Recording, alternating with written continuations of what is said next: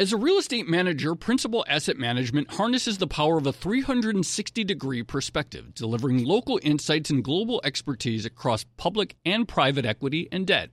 Their teams apply local insights and global perspectives to help identify the most compelling investing opportunities. Principal Asset Management. Actively invested. Learn more at principalam.com. Investing involves risk, including possible loss of principal. Principal Asset Management SM is a trade name of Principal Global Investors, LLC. Your industry is unique. It faces its own challenges and risks that set it apart. That means choosing just any insurance company just won't cut it. At The Hartford, we take pride in knowing the ins and outs of your industry and help provide solutions that suit how you do business. From liability and property insurance to workers' comp and more. At The Hartford, we don't just talk about specialization, we live it. Learn how The Hartford can help your business at thehartford.com.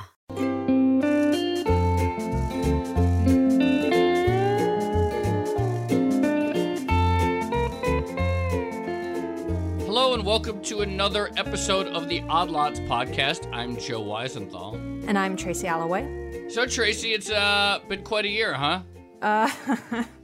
That's one way of putting it, yes. A lot of things happened this year that probably people wouldn't have necessarily predicted coming into this year. I think we can be a bit stronger than that. I think we can say a lot of crazy things happened this year.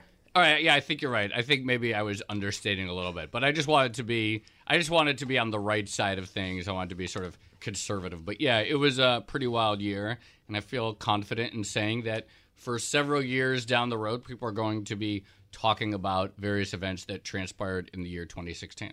Yeah, the history books will be looking back, just like us.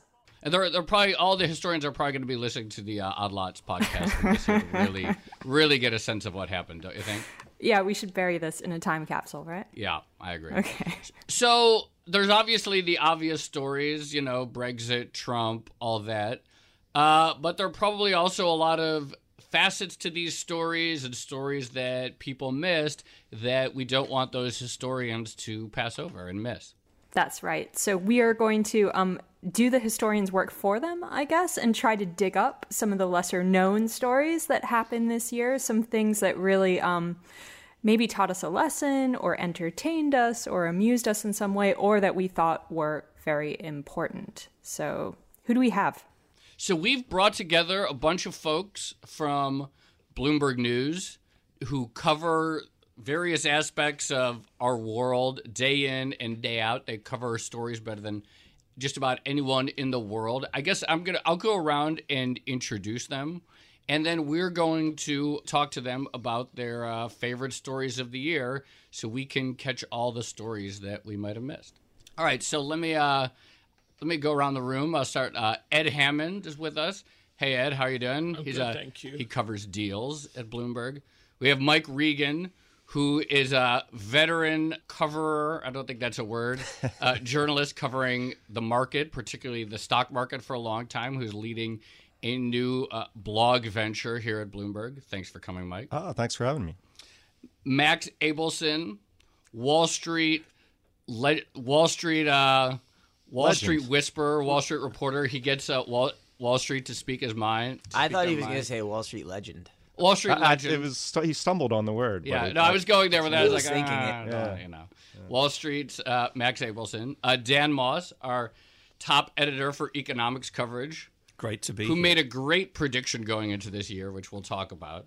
Probably one of the best predictions of the year. And Megan Murphy, who led all of Bloomberg's politics coverage this year and is now on a new venture leading Business Week magazine. So thanks for joining us, Megan. Thanks for having me. All right, so now that we have all that out the way, let's talk about our favorite stories this year. And Ed, let's start with you. What was your favorite story of 2016? I'm not going to go with the deal story. I was sort of tempted to self-aggrandize and go with the deal that we had broken, but I decided instead to go with the story from July, which I partly like because it was kind of in the summer when everything was quiet, and it was this story of Brett Barner, who was the hedge fund manager at Louis Bacon's fund, and he trashed his mansion out in the Hamptons, and it was one of these like classic, we all sort of know hedge fund guys like that, and they all pretend desperately that they're not at all like that, and they're actually very responsible, and they do all this charity stuff. But he did exactly what we all know they really do, which was go to a mansion, spray people with champagne, throw midgets in a swimming pool, I think leave the mansion in a pretty despicable state. And then obviously he went on CNBC and defended himself and said that it was all good fun, it was harmless, that the midgets weren't actually there as sort of paid entertainment, they were friends of his family. And Louis Bacon eventually fired him, and I think put out a statement which was sort of ridiculous. It said something like his behavior was not consistent with the personal views of the firm.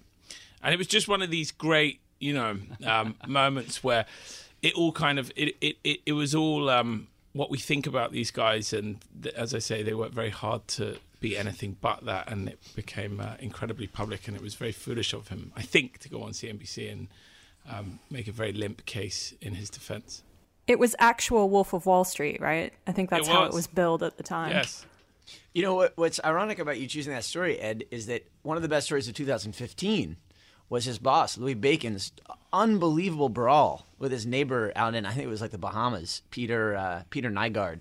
And it was, oh man, their fight was awful. You guys remember this? They accuse each other of murder, being in the Ku Klux Klan, dealing drugs. Louis Bacon and his neighbor really went after each other. And I missed that story. And wasn't it all because one was having parties like after midnight? It was indeed. It was just over music, parties. basically. Yeah. The other interesting thing about this story is it's also kind of a story about like modern media and social media, because it was all over Instagram. Right. And so there probably is a time when they could have had this party and then just paid the owner of the house a cleanup fee and maybe some extra fee, and that would have been it. Yeah. But the fact that all these people came to the party and posted about it on social media, and so that those images live forever, really makes it hard for these stories to. I remember the hashtag Sprayathon. Hashtag Sprayathon. Which apparently is a thing, right? Who knew? But apparently all these guys It's a around the yearly Hamptons, annual right, tradition. doing a sprayathon. And there was this great disconnect between the behavior of the people there, or apparent behavior of the people there, and what they were doing it for, which was apparently to raise money for, I think, was it an animal shelter, like a lost dog shelter or something? And yet they were obviously doing things that were seen as overly debauched even by their employers' standards. It was a rental house too, I believe. Didn't he rent the house? It was, and I think the sort of the alternate version of the story, the one that Mr. Barner came out with, was that the owner of the house was just trying to shake him down for more money, and the person who rented in the house had asked for like $20,000 in cash up front, and was this kind of dodgy guy and had all these other things going on. And I think it did come out that the guy who rented in the house had some problems of his own. But anyway, it was just one of these like great stories in the middle of the summer when everything is normally quite quiet and flat, and it brightened up my July. And none of us were invited is the worst part. That is the real worst part here. Speak for yourself. Do you think part of the reason why that story took off was, look, in the middle of a campaign season, Wall Street vilified by more than one candidate, and, just the midget throwing, it's almost like a cliche. It's almost like, could this really be true? Wow, it is actually true. I believe the official name of the sport is dwarf tossing, not midget throwing. I just for the record, for the historians. If we go to style. Traditionally, this kind of debauchery takes place at market tops, right? And everyone just is so flush with cash that they decide to spend it on rented midgets or dwarves or whatever term we choose. Well, what was the date? Because the bond market did peak on July 8th, so maybe we could go back to maybe that was in fact the bottom of 10-year yields. That would be a great one. This was July 7th when he got fired. He got fired on the 7th. I think the party was the weekend before. Wow, so it's you're close. perfect. Yieldathon. But why, in the political climate that prevailed for much of this year, and really the post-financial crisis landscape, why would you give your foes something like this to grab hold of? I don't get it. That's the huge blunder. All right, Max, let's stay on the Wall Street theme, and let's talk to you. What was your favorite story of 2016? Business Week does this good thing called the Envy List, where everyone has to pick an article by someone outside of Bloomberg, which is good because, if you flatter your colleagues too much, you're seen as a suck-up. So I picked some stories outside of Bloomberg that I admired very much. One of them was about something that I don't think I even really knew existed before, private prisons. Mother Jones did this 4-month investigation into private prisons that was so good that basically the Department of Justice, within a few weeks afterwards, was like, yeah, we're not going to use private prisons any longer. And the stock plummeted. And the amazing thing for me, besides the fact that the story was just an incredible story, is that it had all this effect. But on the other hand, Trump won the election, of course. The stock went back up to where it was before the Mother Jones investigation and private prisons came out. Yeah, Joe, I remember we wrote that story, right? Like the day after Trump's win, we wrote that private prison stocks were surging, and the idea was maybe the Justice Department was going to back down on all of this. It's incredible. I wonder what the writer, whose name is Shane Bauer, I wonder what he thinks. He spent what he did is he got a job in a private prison run by CCA. It's they're Corrections Corp of America. Although actually they just changed their name to a much. It's called like Civics now or something. It's gotten very charming. Does it have an X in it? It has a very benign sounding name. So, afterwards the Department of Justice, the Inspector General came out with a report that basically agreed with this guy's investigation. He got a job in one of these prisons, and it's dark. I really recommend everyone reads it. It's very, very, very depressing. It sounds like something from The Wire. It's really, really bleak portrait of how untrained these guards are. And, I assume the stock market popped because Trump is going to reverse that decision, and they're going to go back to it. Yeah, those stocks really went nuts the day after the election. On the other hand, I just have to say 2016 was such a good year for business journalism. I want to give a quick shout out to a couple other things that I really loved. So because I'm a classy guy surrounded by English people, I want to mention the London Review of Books had a beautiful, beautiful piece about Satoshi. And it was by a guy named Andrew O'Hagan. The Bitcoin founder? The Bitcoin founder. Although the question is, was this guy the Bitcoin founder? It's like the size of a novel. It's like 40,000 words. I think it must have taken up all of the LRB that week. Also, a beautiful, beautiful story that's similar to that first one, a little bit dissatisfying because you get to the end of this monster piece and you're not quite sure which way is up. But I think that's sort of an accurate. That's only no one knows which way is up in Bitcoin anyway. True. I quickly have to say my former New York Observer colleague Gabe Sherman just went bonkers this year writing about Fox News. I mean, he basically single-handedly cost the top man his job. That's like a good example of someone who just like owned a story for a long time and then just like went to town and just totally dominated it. And unless you had been following Fox News as a beat for years, you could never have done what he did. What's cool for me as a journalist is that Gabe wrote a book about Fox News a couple years ago that said that Roger Ailes was basically creepy with women. But then the thing is, nothing happened. The book sort of disappeared, and he stayed on the beat for years after the book came out, which, when I write a story, even if I've only spent a couple weeks on it and it doesn't do well, I want to die. I want to crawl up under my bed and not work ever again. But he stuck with it. He got sued over that, didn't he? Or am I thinking of something else? I don't think Gabe got sued, no. Okay, well, we've had two kind of Wall Streety politics-y things. Why don't we go over? Let's do Mike, and let's have him maybe bring us a market story. I don't know, Mike. What do you have for us? Well, this one's a little bit out of left field, and Max is going to make me feel like a suck up here for actually choosing a Bloomberg Business Week story, but really was my favorite story of the year by Matthew Campbell and Kit Chellel.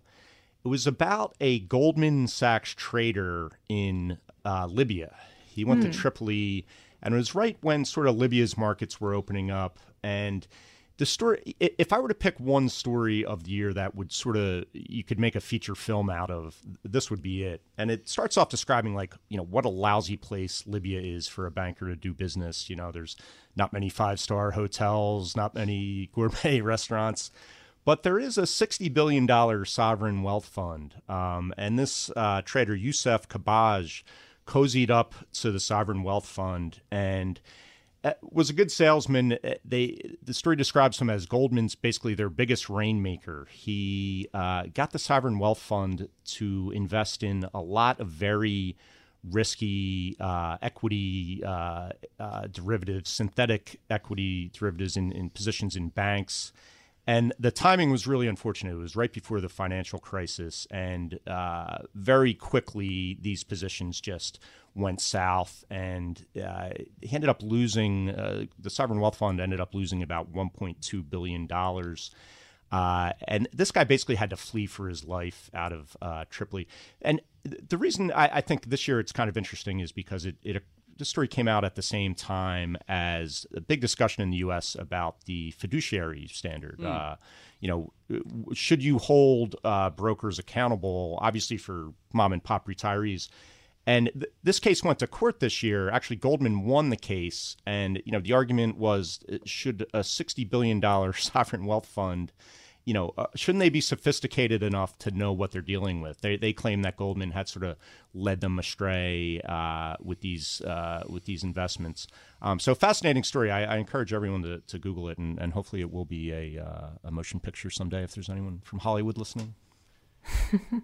So Goldman, in the end, they didn't get in trouble for it, right? They were cleared. Yeah, they won the case. It dragged on for years. Obviously, Gaddafi was ousted, and then that complicated things. But the verdict came, I believe it was in the fall, around October, and Goldman actually prevailed. So fascinating. You know what I love about stories like this is when we think of trading in the year 2016 or 2017, you just think of someone behind a terminal looking at lots of screens with numbers blinking green or red, looking at charts and lines on charts and going through spreadsheets. But any story that involves legwork and having to say, hey, here's a huge pile of money somewhere, it's in Libya, and I'm going to get on a plane and try to get some of it. And that's sort of real is a good reminder that there is, in finance, there's still this sort of, literal frontier market, but sort of Wild West frontier aspect to it, that if you have the sort of chutzpah to get on a plane and try and get some of it, you can make money that way. Yeah, Matt Levine wrote a column about it that was pretty interesting, basically saying the sort of the salesmanship has been sucked out of Wall Street because of computerized, automated trading.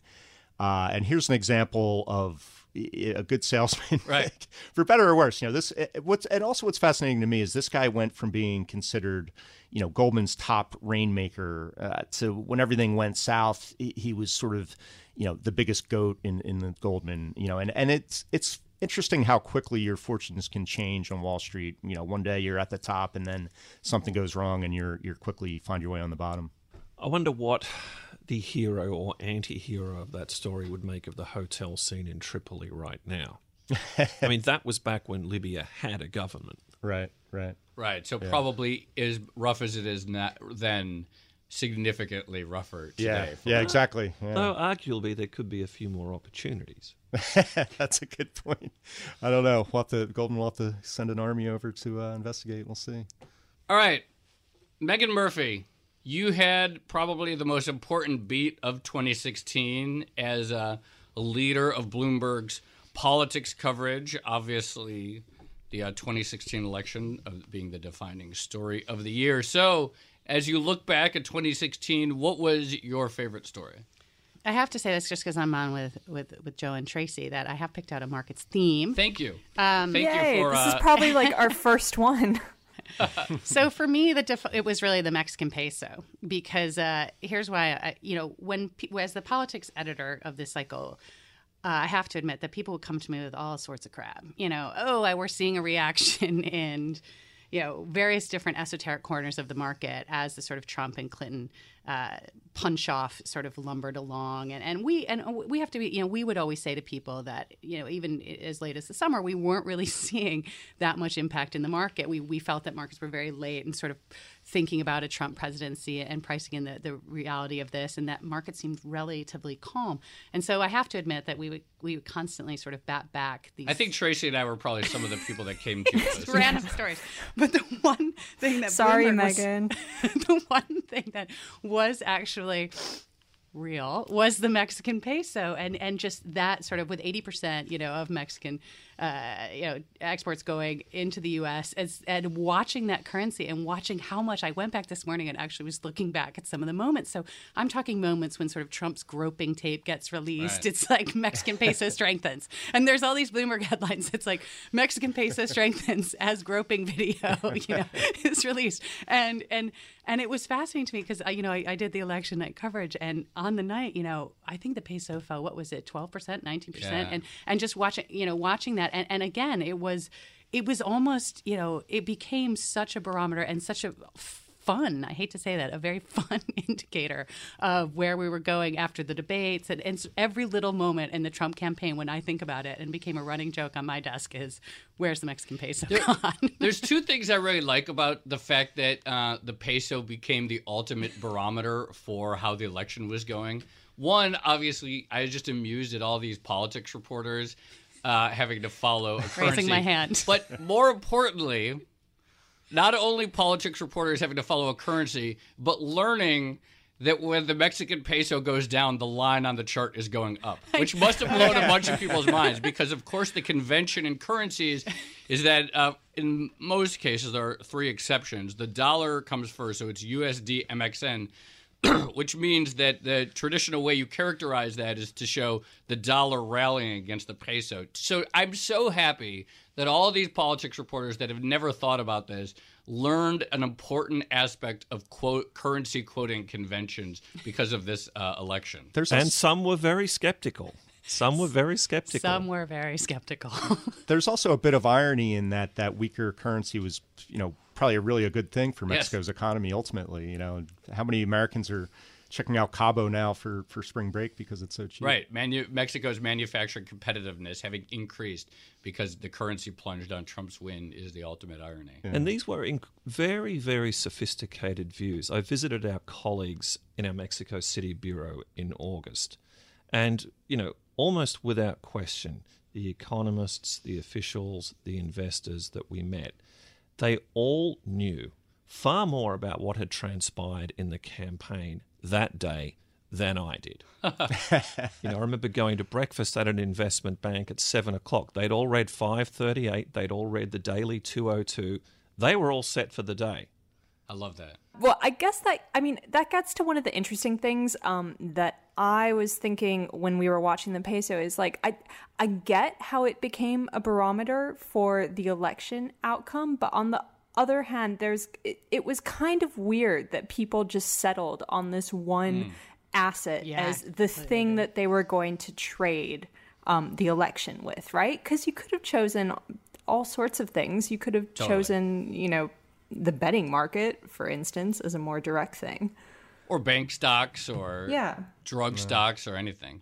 Well, the Mexican peso is the most liquid, most actively traded emerging market currency.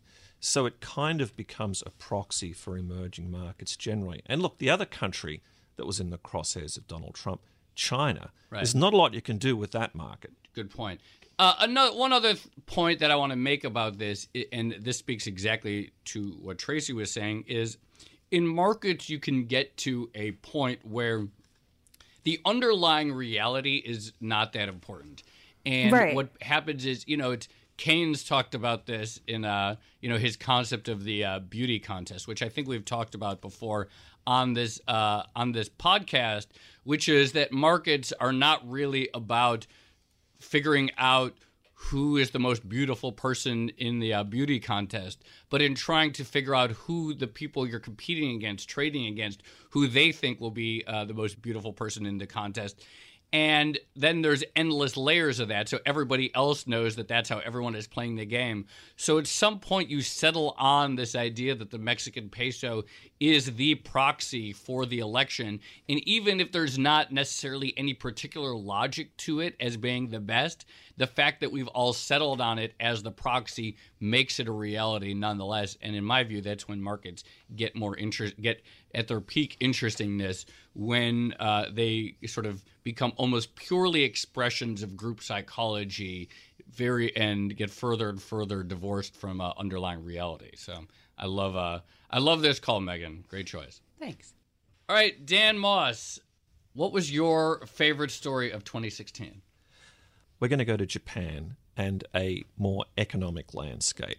So on July 21, two of our colleagues in Tokyo published a story citing people familiar with the discussions as saying that an increasing number of BOJ insiders are concerned about the sustainability of what was then the monetary policy framework in Japan, which was the Kuroda throw everything at the kitchen sink, QE as far as the eye can see, just keep hitting it and hitting it and hitting it in the hopes that that inflation target can get up to 2%. What our reporters were hearing was, whoa, inside the building, there's increasing concern about, look, where are we going here? And sure enough, a week later, when the BOJ was expected to do a large easing, they announced a policy review. Things were going to be on hold for a couple of months. They were going to think about it over the summer, and they were going to come back. And when they came back, what they had was a whole new framework. They were instead going to target various points on the yield curve rather than a quantitative amount of money. Big shift. Dan, is it unusual to get that sort of, inside the palace halls type of gossip from the BOJ? And also, is it an unusual situation in the United States where every member of the Fed goes off on their own little speaking tour between events? And which sort of approach do you think makes more sense? Well, let's take the second one first. There are quite a large number of members of the Bank of Japan's Monetary Policy Committee who make speeches in various parts of the country. They just tend not to make the headlines. They tend to be more cautious in what they say. And in some of Kuroda's biggest decisions, the votes were split, and it was really only his vote that carried the day. So, it's not a monolithic thing. They are in various parts of the country making speeches, but for some reason they tend not to resonate outside Japan. But the dissension is real, and it's there. Now, the flip side of your question was, is it a problem that there's too many Fed officials speaking in too many places, saying too many different things? The trick there, and we wrestle with this daily, is trying to figure out which officials matter the most at any one given point in the cycle. No names, but for example, if there's someone who's a chronic dissenter, known as a hard money person, with a track record of being predisposed against further easing, it's important to take that into account when understanding what that person says. And the markets do struggle with that, I think, sometimes. Yeah, and I can understand that. So, Dan, I love that you chose this story because I think a lot of people maybe not forget, but this doesn't get as much attention as it should. The Bank of Japan was, of course, at the forefront of easy monetary policy and experimental monetary policy. And the fact that they kind of started rethinking that strategy this year speaks to the rest of the world and really the efficacy of things like quantitative easing and of things like negative interest rates, right? You're absolutely right. And privately, officials will tell you, yeah, look, we know we're a laboratory. We're not that proud of it, but we were out there first. And the things that Japan has been wrestling with, demographic change, a burst property bubble, these are things that are no longer just a Japanese issue. The big difference is, while Japan has a shrinking labour market and a shrinking population, there is not a robust embrace of immigration. I agree with Tracy that is a great story because, as Tracy put it, we're seeing a lot of these same rethinks throughout the world this year. The strategy of buy a bunch of stuff and set an inflation target is arguably worked or has been mediocre at best, or is maybe just worked a little bit, not as strong as people thought. Great story that we'll keep watching. All right, well, I want to thank all you guys for giving your favorite stories of 2016. Fantastic list. Ed Hammond, our deals reporter, thank you. Thank you. Mike Regan, markets maven. Thank you. Max Abelson, great stories from showing some great range on that and giving some shout-outs to some non-Bloomberg folks. Appreciate that. Thanks so much. Megan Murphy, loved your call. Thank you. And Dan Moss, thanks a lot. Great to be here.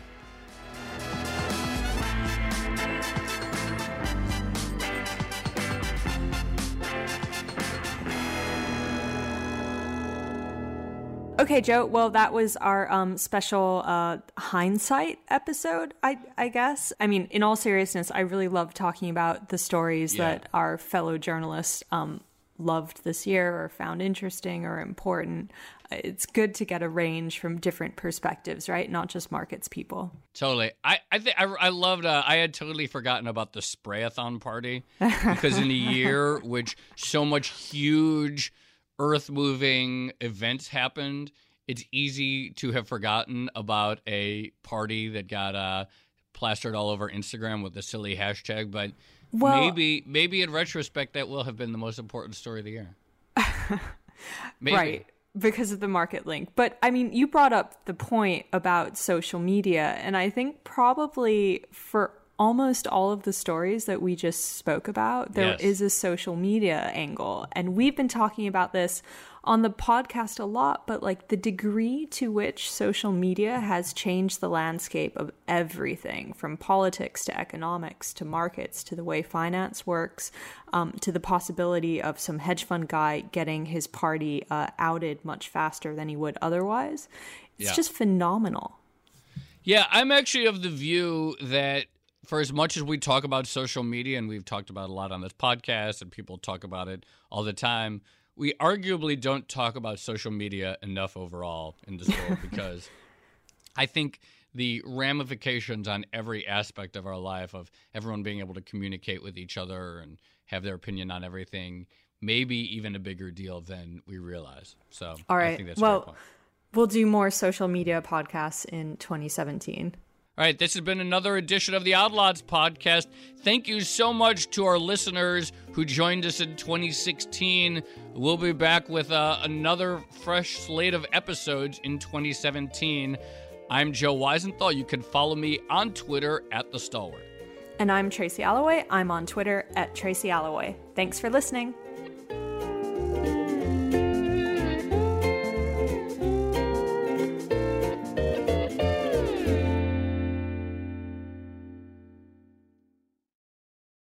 Your industry is unique. It faces its own challenges and risks that set it apart. That means choosing just any insurance company just won't cut it. At The Hartford, we take pride in knowing the ins and outs of your industry and help provide solutions that suit how you do business. From liability and property insurance to workers' comp and more. At The Hartford, we don't just talk about specialization, we live it. Learn how The Hartford can help your business at thehartford.com.